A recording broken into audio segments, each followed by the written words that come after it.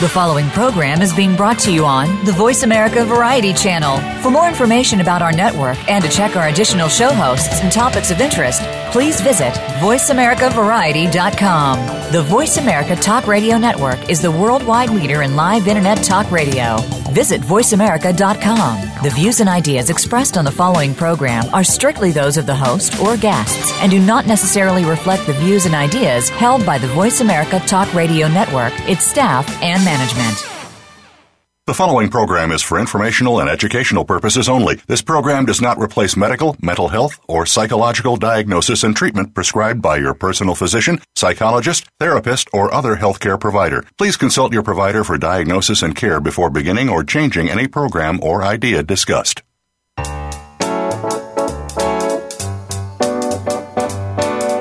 Welcome to Psych Up Live with your host, Dr. Suzanne Phillips. If you're experiencing life, and we know you are, you may have a variety of questions about relationships, family issues, personal goals, coping with the unexpected, and much more. Today, you will hear some answers from a psychological perspective, and you may just take away something that fits. Here is Dr. Suzanne Phillips. Hi, I'm Suzanne Phillips. Thank you for joining me on Psych Up Live today. Have you ever knocked on wood, had a lucky shirt, purchased an object that belonged to a famous person, or worn a raincoat to ward off rain? If so, you are not alone. Listen in. Our guest is Matt Hudson, author of The 7 Laws of Magical Thinking, How Irrational Beliefs Keep Us Happy, Healthy, and Sane. Matt Hudson is an author and science writer. He has a bachelor's degree in cognitive neuroscience from Brown University and a master's degree in science writing from MIT.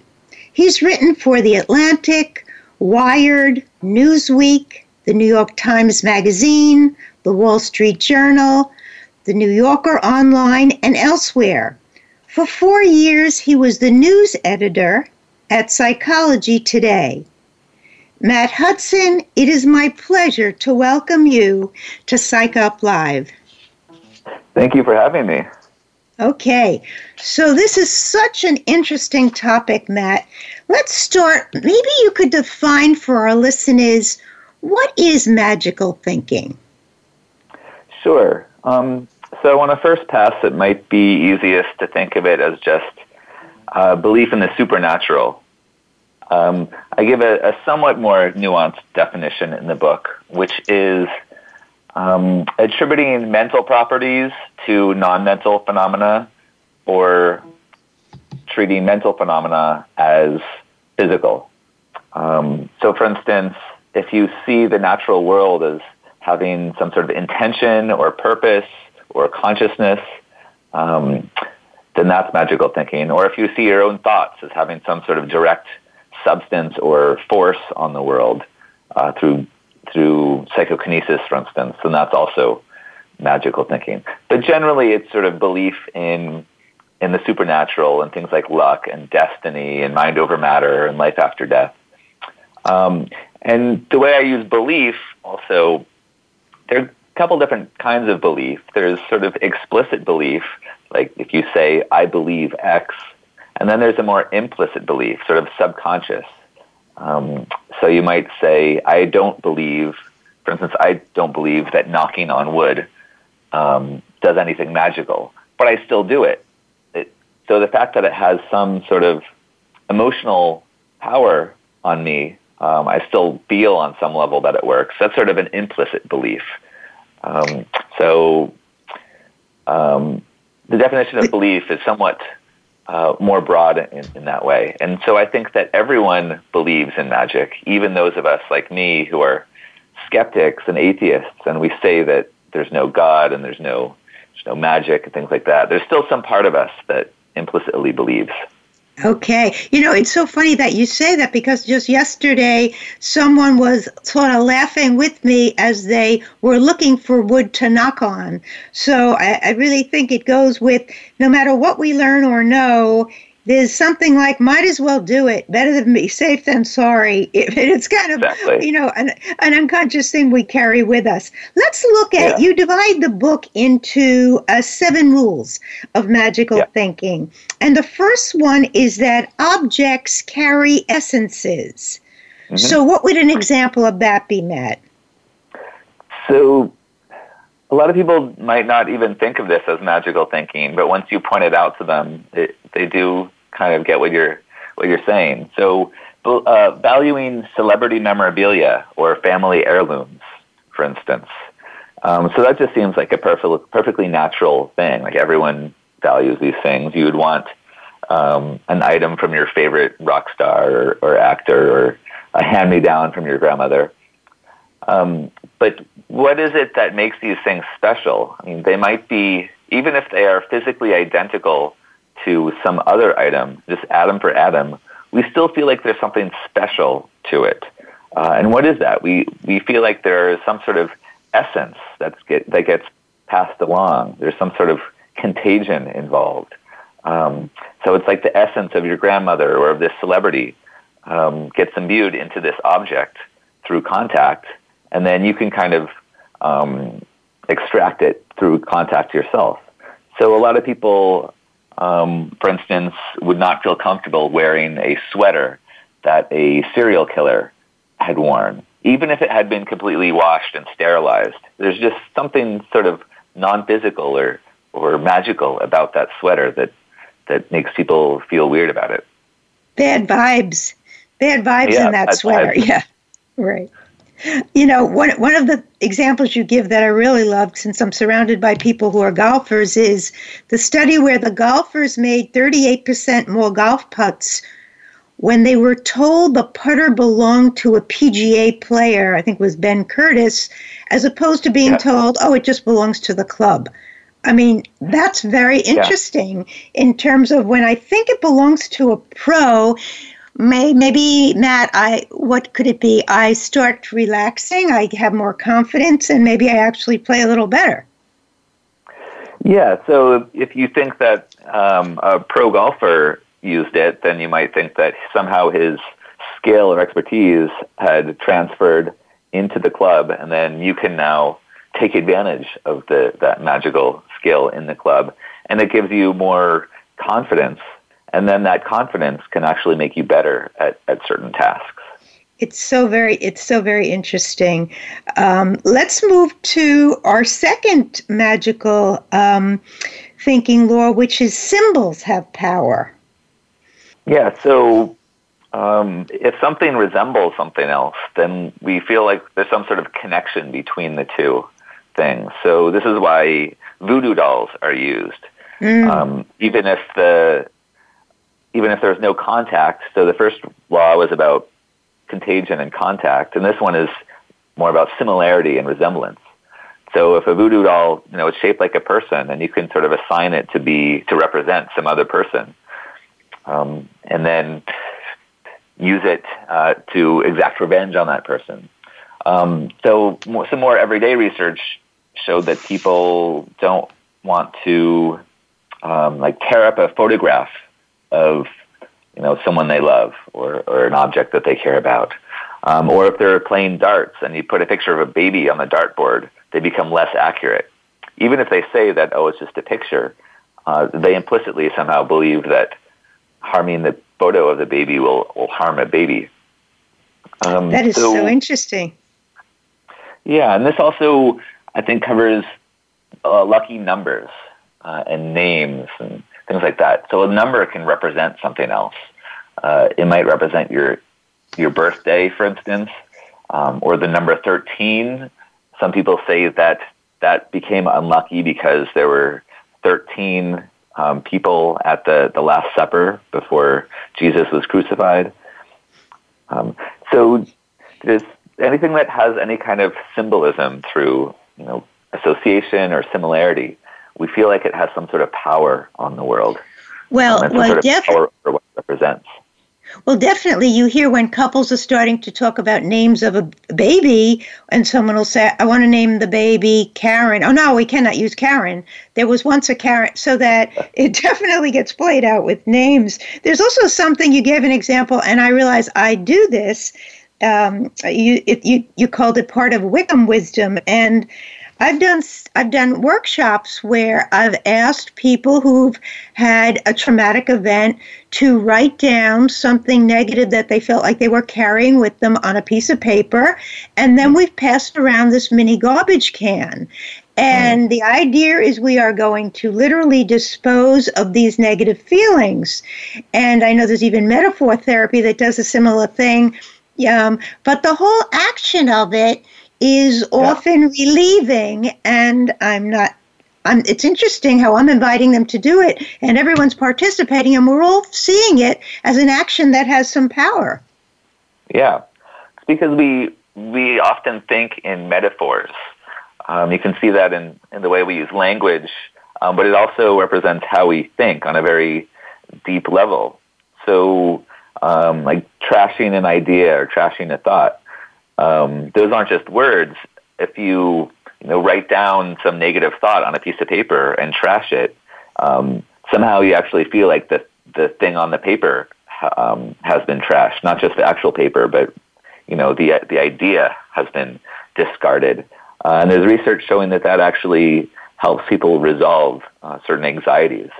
Mm-hmm. I can understand it. One other thing you said that was so interesting was the example of symbolically doing something, actually meaning something, is you talked about gamblers, if they want a higher number, there's some illusion if they throw the dice harder, they're going to get that higher number.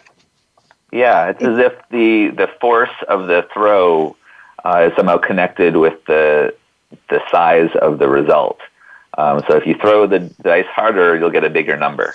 So that's another sort of, there's a symbolism or a metaphor there.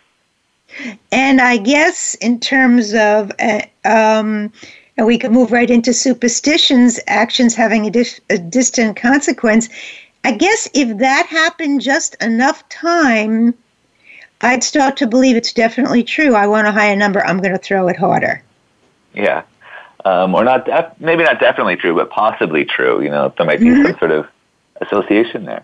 So a lot of the reason that we believe in luck is not through contagion and not through symbolism, but just through pure association. So if you happen to wear a certain T-shirt or a tie or a hat on a certain day, and good things happen when you wear that article of clothing, you'll make the association and you'll feel that thing is lucky, or if bad things, you'll see it as unlucky. So we look for ways to manipulate luck, because a big motivation for magical thinking is the desire for control over the world. We feel anxious when we can't control things or we can't predict things, so we're always looking for patterns and ways to use those patterns to influence our environment or our lives or the things around us. One of these sections. Yeah. Go ahead, Matt. So just to finish up, we look for associations and ways to control the world through luck by using lucky charms and things like that. One of the very interesting parts of the book was your discussion, and I wouldn't have thought it. You said the most dangerous profession is commercial fishermen, and you talked about that Discovery Channel show where I guess the Deadliest Catch, is it called? Yeah.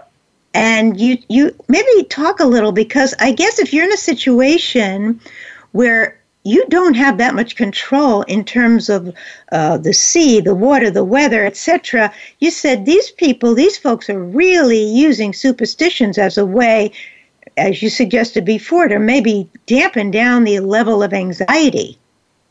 Yeah. So commercial fishing is, by some statistics, the most deadly profession in the country. And I think it's no coincidence that sailors are some of the most superstitious people. There's all this lore going back centuries of certain good luck rituals or taboos or things that people do at sea. like don't bring a banana on board, for instance. And I think that's a way to try to tame the uncertainty and the risk. So there's research showing that when people feel anxious or out of control, they're more likely to see patterns in random noise, or they're more likely to believe in conspiracy theories, or to rely on superstitions and magical thinking. At one point, my husband had some work to do at Gonzaga, the university in Spokane, and they gave him tickets to the basketball game. He thought this was a wonderful thing. What he did not know is that he had to wear a certain red shirt. So when he got there to see the game, they said, you can't go in because you cannot jinx the whole team with the shirt you're wearing. And he was like, oh, my God, okay. So there was no way you were getting in there without the red shirt, which, of course, he purchased and wore. But it was pretty clear that one of the ways that this school was going to try to do their best and not tempt fate was they were going to wear those red shirts. Yeah. Any little edge you can get. It's sort of better safe than sorry.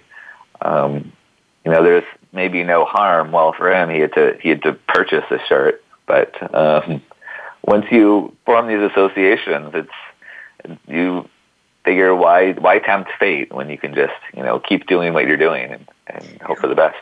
Well, I started to think of that idea of why tempt fate, and I wondered if there's another dynamic. So, if you're trying to get into the school of your choice, let's make it Michigan State, and you would never wear that sweatshirt, or most people would say, don't wear that sweatshirt until you get in. And I'm thinking, well, let's think what happens. So if I get in, great, I wear the sweatshirt. But if I don't get in and I was wearing it a head mat, now I have an additional problem. Not only did I not get in, I feel like I jinxed myself. Yeah. So there's some research on believing in jinxes and tempting fate. One idea is that the idea of wearing the sweatshirt and not getting in seems like it would sting a lot more than not wearing it and not getting in, for instance. And our attention is drawn to negative possibilities.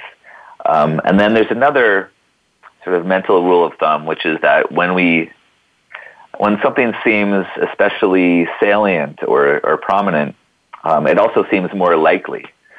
So this is why people are so scared of flying, because when there's a plane crash, it gets lots of news, and then all that attention makes it seem more likely than, say, car crashes. So wearing the sweatshirt and not getting in, it seems really, that would be really crummy. So we tend to, focus on that. And then since we focus on it, it seems more likely. And therefore, we feel like wearing the sweatshirt would actually cause it to not getting in to be more likely. So there's this sort of like string of mental leaps that we make just automatically. And that helps explain why we, on a cloudy day, you think that if you go out without an umbrella, then it's going to rain on you. Just because that possibility would be bad, and then it draws your attention, and you think it's more likely as a result. Absolutely. So you're really suggesting, I think this is probably true in many of these rules, there's a selective focus in terms of what we gather as evidence. Like someone told me yesterday, I was in a place, and she said, Sue, they knew I was going to do the show, and she said, I just want you to know that if I think of a customer who hasn't come in, wouldn't you know it, that person comes in the next day. And another person there said, really? And, the question, I said, well, could it be that when you do think of people and they don't show up, that it goes into, the air and you never think about it again? But it's very interesting how we all confirm our rituals and our beliefs with selective attention. Yeah, that's a big part of it. People see coincidences everywhere.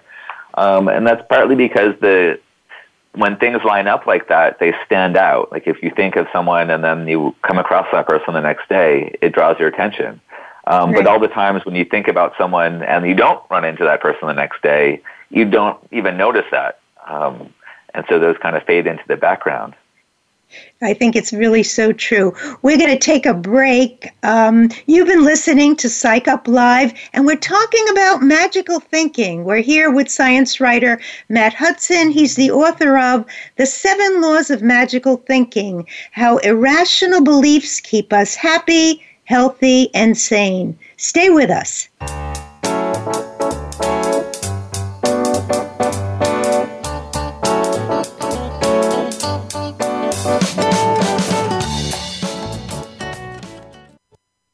Streaming live, the leader in Internet talk radio, VoiceAmerica.com. If you want to stay on the cutting edge of the bioeconomy, tune into TerraTech with host Jim Lane. Every day, new and substantial products are in our lives. What we wear, eat, and drink, in our travels and in our health. TerraTech will spotlight these products and show you where and how they are being used. Listen for TerraTech, live every Wednesday at 9 a.m. Eastern Time, 6 a.m. Pacific Time on the Voice America Variety Channel. Join the innovators and the innovations and move forward. Where can you learn about EasyWayPromotions.com's social media marketing, brand positioning, and more? Easy Talk Live. Where can you get tuned into celebrities in the business world? Easy Talk Live. Where can you learn about entrepreneurship? Easy Talk Live. Every week, host Eric E.Z. Zuli and his celebrity friends talk about global causes, offer tips and tricks that you can use right now on social media, and give you the chance to promote your projects on Easy Talk Live. Every Saturday at 1 p.m. Pacific Time, 4 p.m. Eastern Time on the Voice America Variety Channel. Where are you getting your advice on buying, selling, or maintaining your most important asset, your home? Is it from a reality show on cable TV, a comparison website, or are you just flying by the seat of your pants and gut instinct? Stop now before you make another move. Tune into Real Estate Today with host and realtor Deb Tomorrow. You can't afford to play guesswork when it comes to your new or existing home. Listen every Tuesday at 3 p.m. Eastern Time, noon Pacific on Voice America Variety. Think you've seen everything there is to see in online television? Let us surprise you. Visit voiceamerica.tv today for sports, health, business, and more on demand 24/7.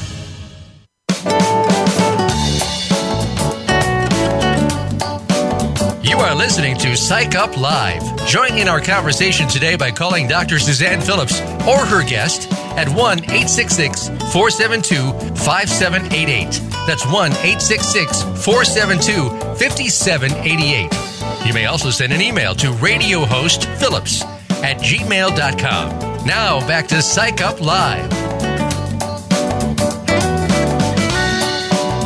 Welcome back to Psych Up Live. We're talking about magical thinking with Matt Hudson. He's the author of The 7 Laws of Magical Thinking.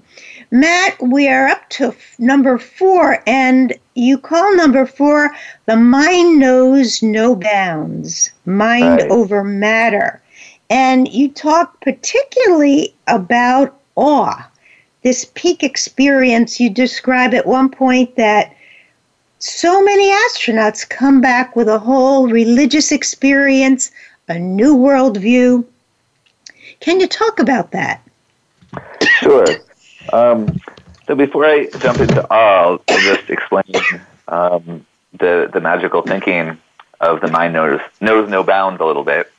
So it's the idea that the mind isn't just contained within the head, and it kind of seeps out into the world, or it can connect with other things, and it can act on the world through psychokinesis, sort of mind over matter, and the law of attraction and that sort of thing, or it can receive things from far away or from the future through ESP or telepathy. And so these are magical ways of thinking. And then somewhat related is the idea of awe, the sort of the sense that, so some psychologists define awe as the experiencing of something that seems really large in terms of size or importance or beauty, that you can't quite fit into your current worldview. So it's a little bit overwhelming and a little bit confusing and sublime. And there's some research showing that the feeling of awe, whether you're looking at nature videos or watching birth or looking at pictures of galaxies, it creates a sense of awe, which then leads people to feel more connected to nature or to the rest of humanity. So in a sense, that's kind of feeling like your mind is, expanding to connect with other things. That go ahead, Matt. Go ahead. So I just wanted to make the distinction that awe in itself is not magical thinking. It's just sort of an emotion, basically, this feeling that you get when you see something really overwhelming. But it can lead to magical thinking, and sometimes it makes people more spiritual. They take this sense of oneness and think that, maybe the mind really is connected to all these things, and maybe consciousness really does run throughout the universe. So on itself is not magical thinking, but it can lead to magical thinking. Okay, let's go back a moment. And, let me just say this. I think when people do have a peak experience or a sense of awe, it really does help them to think there's more than just my little problem. Look at this vastness, or look at the magic of nature. And in so doing, that can be something that, once you're mindful about, can be restorative, or to offer a sense of hope sometimes. So, I think that's why at times we invite people to think beyond themselves to these really peak experiences, if they can have them, or join in with nature in that way. Now, one of the things you mentioned before is the idea of the belief in the power of the mind. And you mentioned in the book this whole idea that there was that book on The Secret. And that sort of suggested, if I want green dance shoes, and I think, and really think about it strongly and believe in it, there's a very good chance I'm going to end up with green dance shoes. Now, tell us what you make of that. I think it's silly and possibly dangerous. So the idea is just picture some outcome, and then your thoughts magically go out into the world like energy beams, and they bring that thing to you. They sort of attract that outcome to you. And it's a kind of wishful thinking that, might provide people with optimism, but then it also, if you just rely on the law of attraction, on wishful thinking, then you might not actually pursue those goals. You might just sit there and wait for the thing to come to you. And another danger is that you might think that all outcomes are a result of people's thoughts, which can lead to blaming the victim. So if something bad happens to someone, you might think, well, that person just wasn't thinking right. That person attracted that negative outcome to himself or herself. There is research on a different kind of positive thinking that actually is productive. So instead of just focusing on some positive outcome that you want, if you focus on the difference between that outcome and your current state, and then what it will take to get to that outcome, like what stands between you and that outcome, then that actually makes people more motivated and more focused on taking the necessary steps to reach that outcome that they want. That is great. It touches on the difference between realistic optimism and optimism, because what you just said is great. Once you take a closer look at what you need to get to be able to run that race, there's a good chance you're going to start training, and then with an optimistic attitude, if you hurt your foot, you figure it'll heal in time. But just picturing yourself running through the finish line at the marathon, I don't think it's going to do it. Yeah. If you just picture the standing on the pedestal, to some degree, that'll satisfy your desire. You'll feel a little bit like you actually already achieved that by picturing that vividly. So you have to picture what stands between you and the pedestal, and picture yourself running hard, training to get there. It's a great distinction. Now, when we get to your next magical law of magical thinking, you talk about our belief that the soul lives on.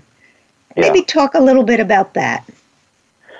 Yeah, so people are dualistic. We feel like there's mind and matter, and they're completely separate. So the soul is the mind, and it can kind of lives in the head, but once the body dies, then it kind of escapes the head, escapes the brain, and it can live on in this afterlife. And so people believe in ghosts, or they believe in heaven, or the afterlife, or reincarnation. And it's very intuitive for us to think this way.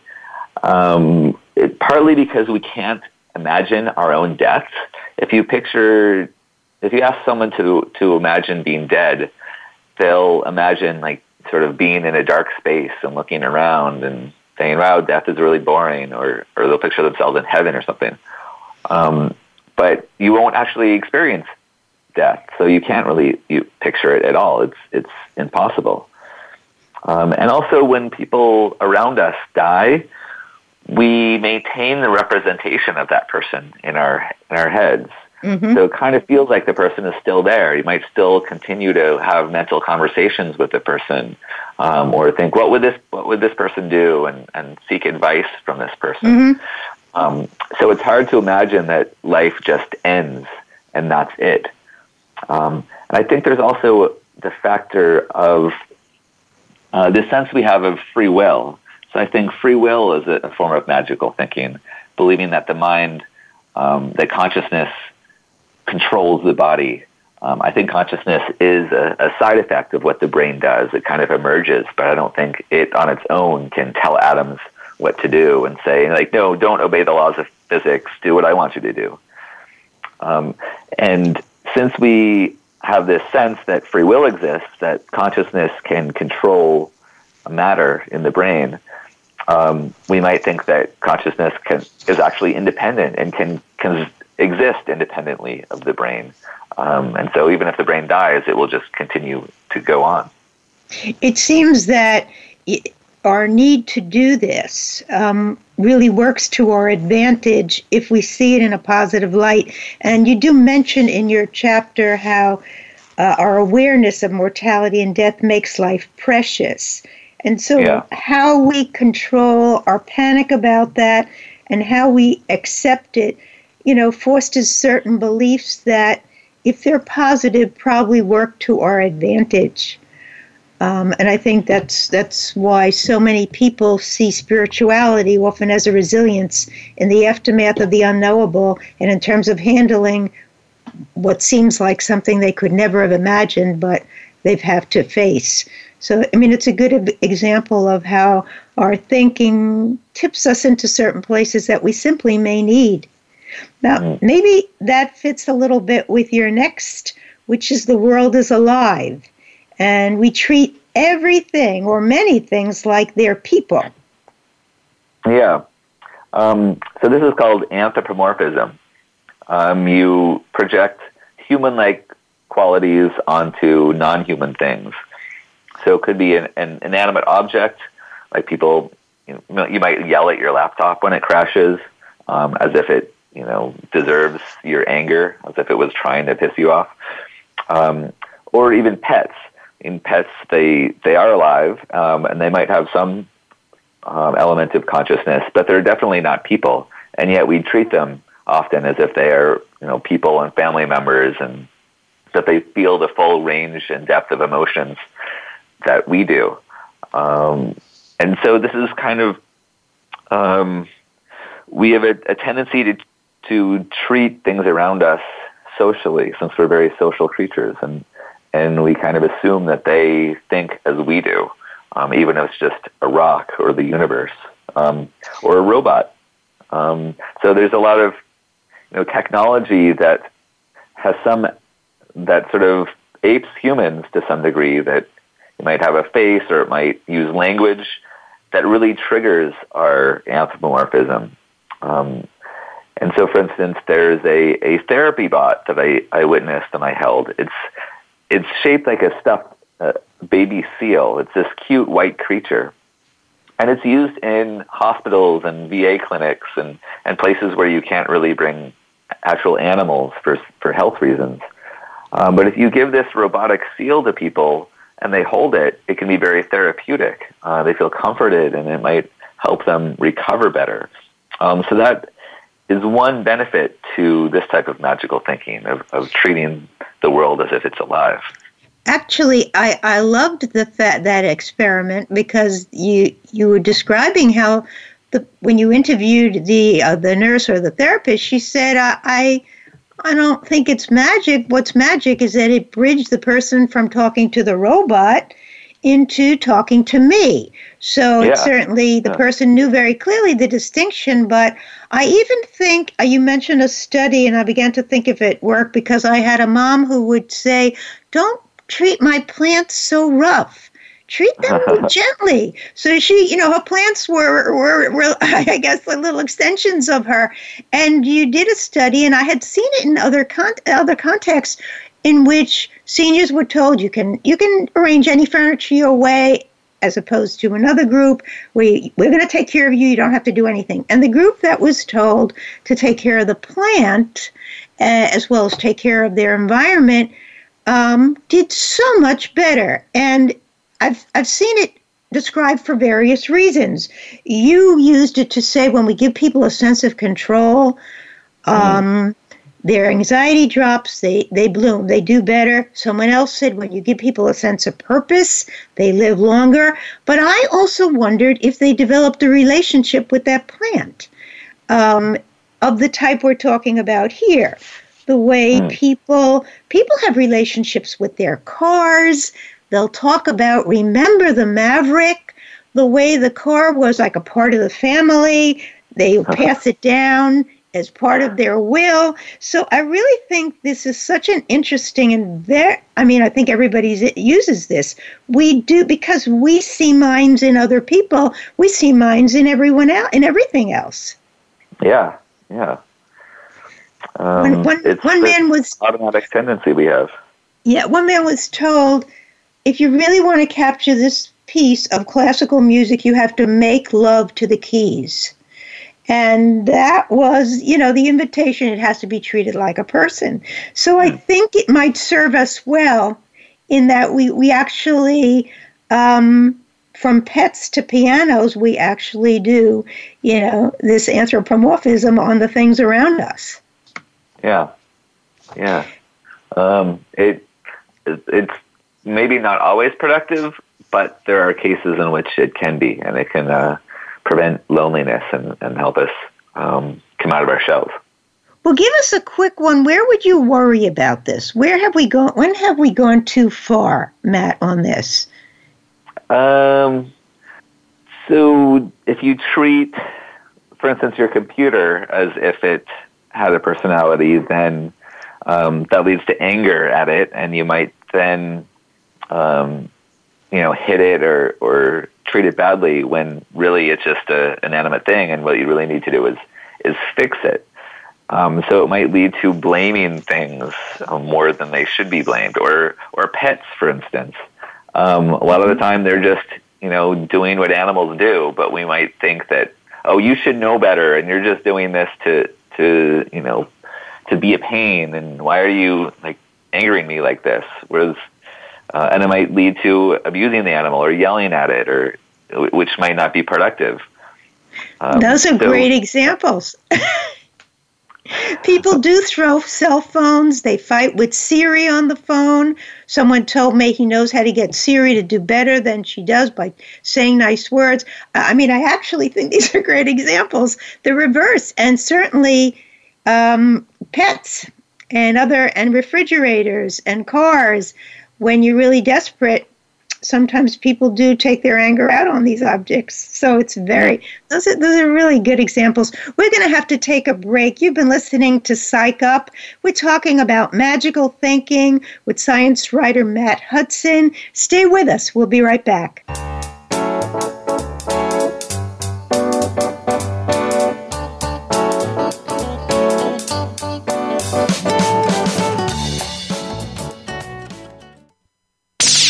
the Internet's #1 talk station. #1 talk station. VoiceAmerica.com. Are you or someone you know interested in attending college? With both college tuition and college enrollment up 60% since 2002, there is a lot of competition, and careful planning needs to be a part of the process. Tune in to Getting In, a college coach conversation, hosted by Elizabeth Heaton and featuring a team of college coach experts. We'll bring you the tips, techniques, and know-how to navigate the road to college and do so the smart way. Listen live every Thursday at 4 p.m. Eastern Time, 1 p.m. Pacific Time on the Voice America Variety Channel. Are you finding your frequency? It can be described as that space between failure and success. It's the future of digital media. It's finding your voice. It's engaging topics, content, and ideas. Jeff and Ryan discuss the digital media space and all of its aspects. It's about making the mistakes, taking the chances, summoning the intestinal fortitude to step out of your comfort zone, and discovering what you can accomplish when you decide to try, decide to learn, decide that you have something to say, and find your frequency. Live Fridays at 2 p.m. Pacific Time, 5 p.m. Eastern Time on the Voice America Variety Channel. You count. Tune into Inner Revolutionary Radio and join the spontaneous wave of people all over the planet who, like you, are changing our world from the inside out. Follow the movement. Meet guests who are shaking things up. Call in and gain insights and courage to empower your own voice. Large or small, your part counts. So join us. Co-hosted by Beth Green and James Maynard, Inner Revolutionary Radio airs live every Thursday at 3 p.m. Pacific Time, 6 p.m. Eastern on the Voice America Variety Channel. Become our friend on Facebook. Post your thoughts about our shows and network on our timeline. Visit facebook.com/Voice America.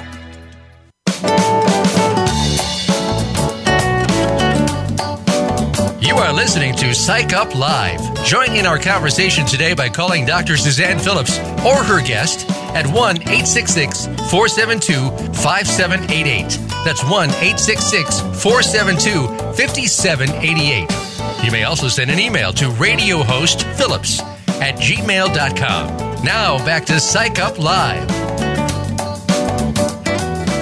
Welcome back to Psych Up Live. We're speaking about magical thinking. We've gone through many steps and laws of magical thinking, and we're here with Matt Hudson, author and science writer. Matt, your 7th law of magical thinking is everything happens for a reason. How does this help us? How does it help us to believe this? Well, so the belief that everything happens for a reason, this covers belief in destiny and karma and divine providence, and the idea that God is causing things to happen. And people often say, "Oh, it was meant to be," for instance. And it's a way of finding meaning in life, of taking random events and telling a story out of it. And so I mentioned before that one of the big motivators for magical thinking and benefits is the sense of control. And the second big one is the sense of meaning in life. And so there's some evidence suggesting that when something bad happens to you, if you see it as part of a loving God's plan, or if you see it as meant to be somehow, then it helps you recover. It helps you deal with it better. It helps you cope. Because then you think, oh, there must be a silver lining here. I'm going to look for that silver lining. And you end up creating that silver lining and moving on. So that is one of the benefits. Some of the beautiful examples you gave of this is the way it helped adoptive parents who could not have their own children, consider how does it happen that this baby was meant for me. And in so doing, as you write, it helps people deal with loss to avoid the negative associated with that, the mourning and grieving associated with that, and puts a positive sort of frame around the life event they've just become involved with. Yeah. So I talked to a lot of adoptive parents for this chapter, and a lot of people adopt because they find out that one or both parents can't have kids. And if you find out that you're infertile, that can be really devastating for people. For a lot of parents, that's just a traumatic thing because you feel like you're put on this earth to create life, and if you can't create life, then what are you doing here? But then a lot of parents do end up adopting, and they just immediately fall in love with their adoptive kids. And they look back on that traumatic factor in their life, and somehow they turn it into a blessing. And they say, well, wow, this thing that I thought was terrible, this is what led me to this new child who I'm now in love with. And so they treat the whole series of events as somehow planned out, as meant to be. Like that previous bad thing had to happen for this later good thing to happen. And therefore it must have been part of a plan. It's very, very powerful the way you describe it. And I guess so much we need to feel there's rhyme or reason to the lives that we live. The other thing that you say in this chapter is the association with feeling lucky with actually feeling grateful. And we know in terms of positive psychology, feeling grateful is not a bad thing. Right. Yeah, so if something good happens to you, if you see it as the universe giving you a gift of some kind, or God, or even if you don't picture some divine entity and you just feel this sort of general sense of gratitude of receiving something that you didn't create, that can be beneficial. So there's some research showing that if people each night before they go to bed, they just write down the things that happened that day that they're grateful for, that can improve well-being. I think so. I want us to have enough time. I want our listeners to know the book, Matt's book is really beautifully written and is packed with the most interesting details. So I wondered if you could really read your kind of one of your final statements about magical thinking and what it does for us, for our listeners. Sure. So here's a piece that a couple paragraphs that that you stood out for you and you wanted to highlight. So magical thinking connects us simultaneously to the familiar, the unknown, and the unknowable. It allows us to see depth in the here and now, to form meaningful stories of our lives, to connect people and events in romantic and resonant ways. It also engages our imaginations about what forces swarm around us and what potentials lie within us. Stories of wizards and superpowers are, at heart, not far-off fantasies, but aspirational tales. It presents a world full of untapped wonder, waiting for exploration and exploitation. Magical thinking both grounds us and keeps us buoyant. Whether magic exists or not, magical thinking got us to where we are, and, for better or for worse, it will take us to where we're going. We can no sooner escape it than we could escape consciousness. We think, therefore, we think magically. Oh, it's beautiful. And it really says so much of what you share in the book. Now, Matt, how could our listeners find your wonderful blogs and this book? What websites could they go to? How could they find you? Sure. If you go to magicalthinkingbook.com, that has some of my blog posts. It has links to the Amazon page to purchase the book, has a link to my Twitter account, and my Facebook account, has my email address on there. So it's magicalthinkingbook.com. Mm-hmm. Okay, now, so we went through all these 7 laws, and you just really read that beautiful piece that's in your book. So if you had to give us a take-home message that people might sort of take from the show and even find useful, what do you want to say to our people about magical thinking? What should we take from this? I would say that it's possible to rationally use irrationality. So magical thinking is a form of irrationality, but it has certain benefits sometimes when used correctly. It can lead to a sense of control, and it can lead to a sense of meaning. So I would think critically about the existence of magic, and whether you're just, seeing things out there that aren't really there. But then, even if you think that these beliefs are not real, you can still learn to take advantage of them, to wear a lucky shirt if it will improve your performance, or to tell a story out of your life if it creates a sense of meaning. So even if these things are illusions, they can be positive illusions if used constructively. It's so interesting when you talk about these necessary illusions. At one place in the book I want to share, you say the fishermen think, if I think and say it's going to be a good day with a lot of fish today, that's not good. That could jinx us.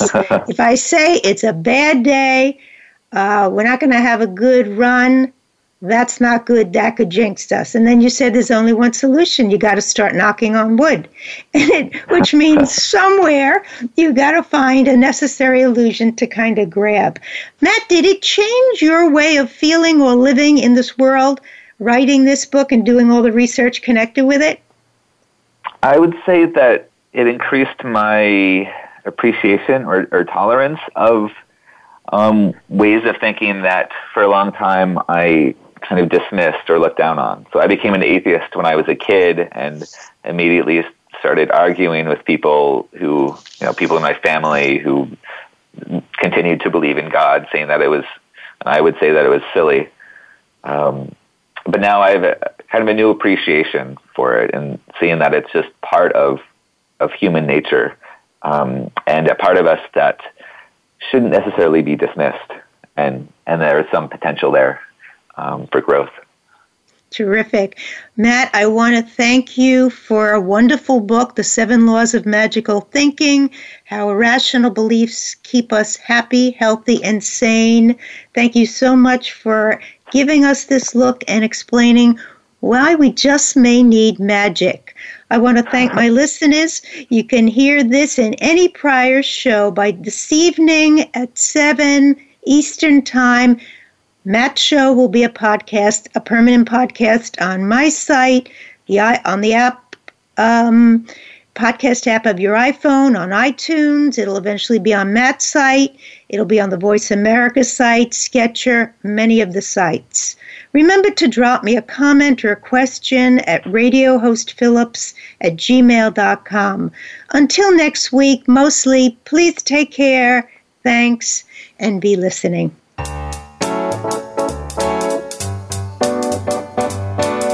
Thank you for tuning in to Psych Up Live. Please join Dr. Suzanne Phillips for another edition of our programming next Thursday at 11 a.m. Pacific Time, 2 p.m. Eastern Time on the Voice America Variety Channel. We'll talk more next week.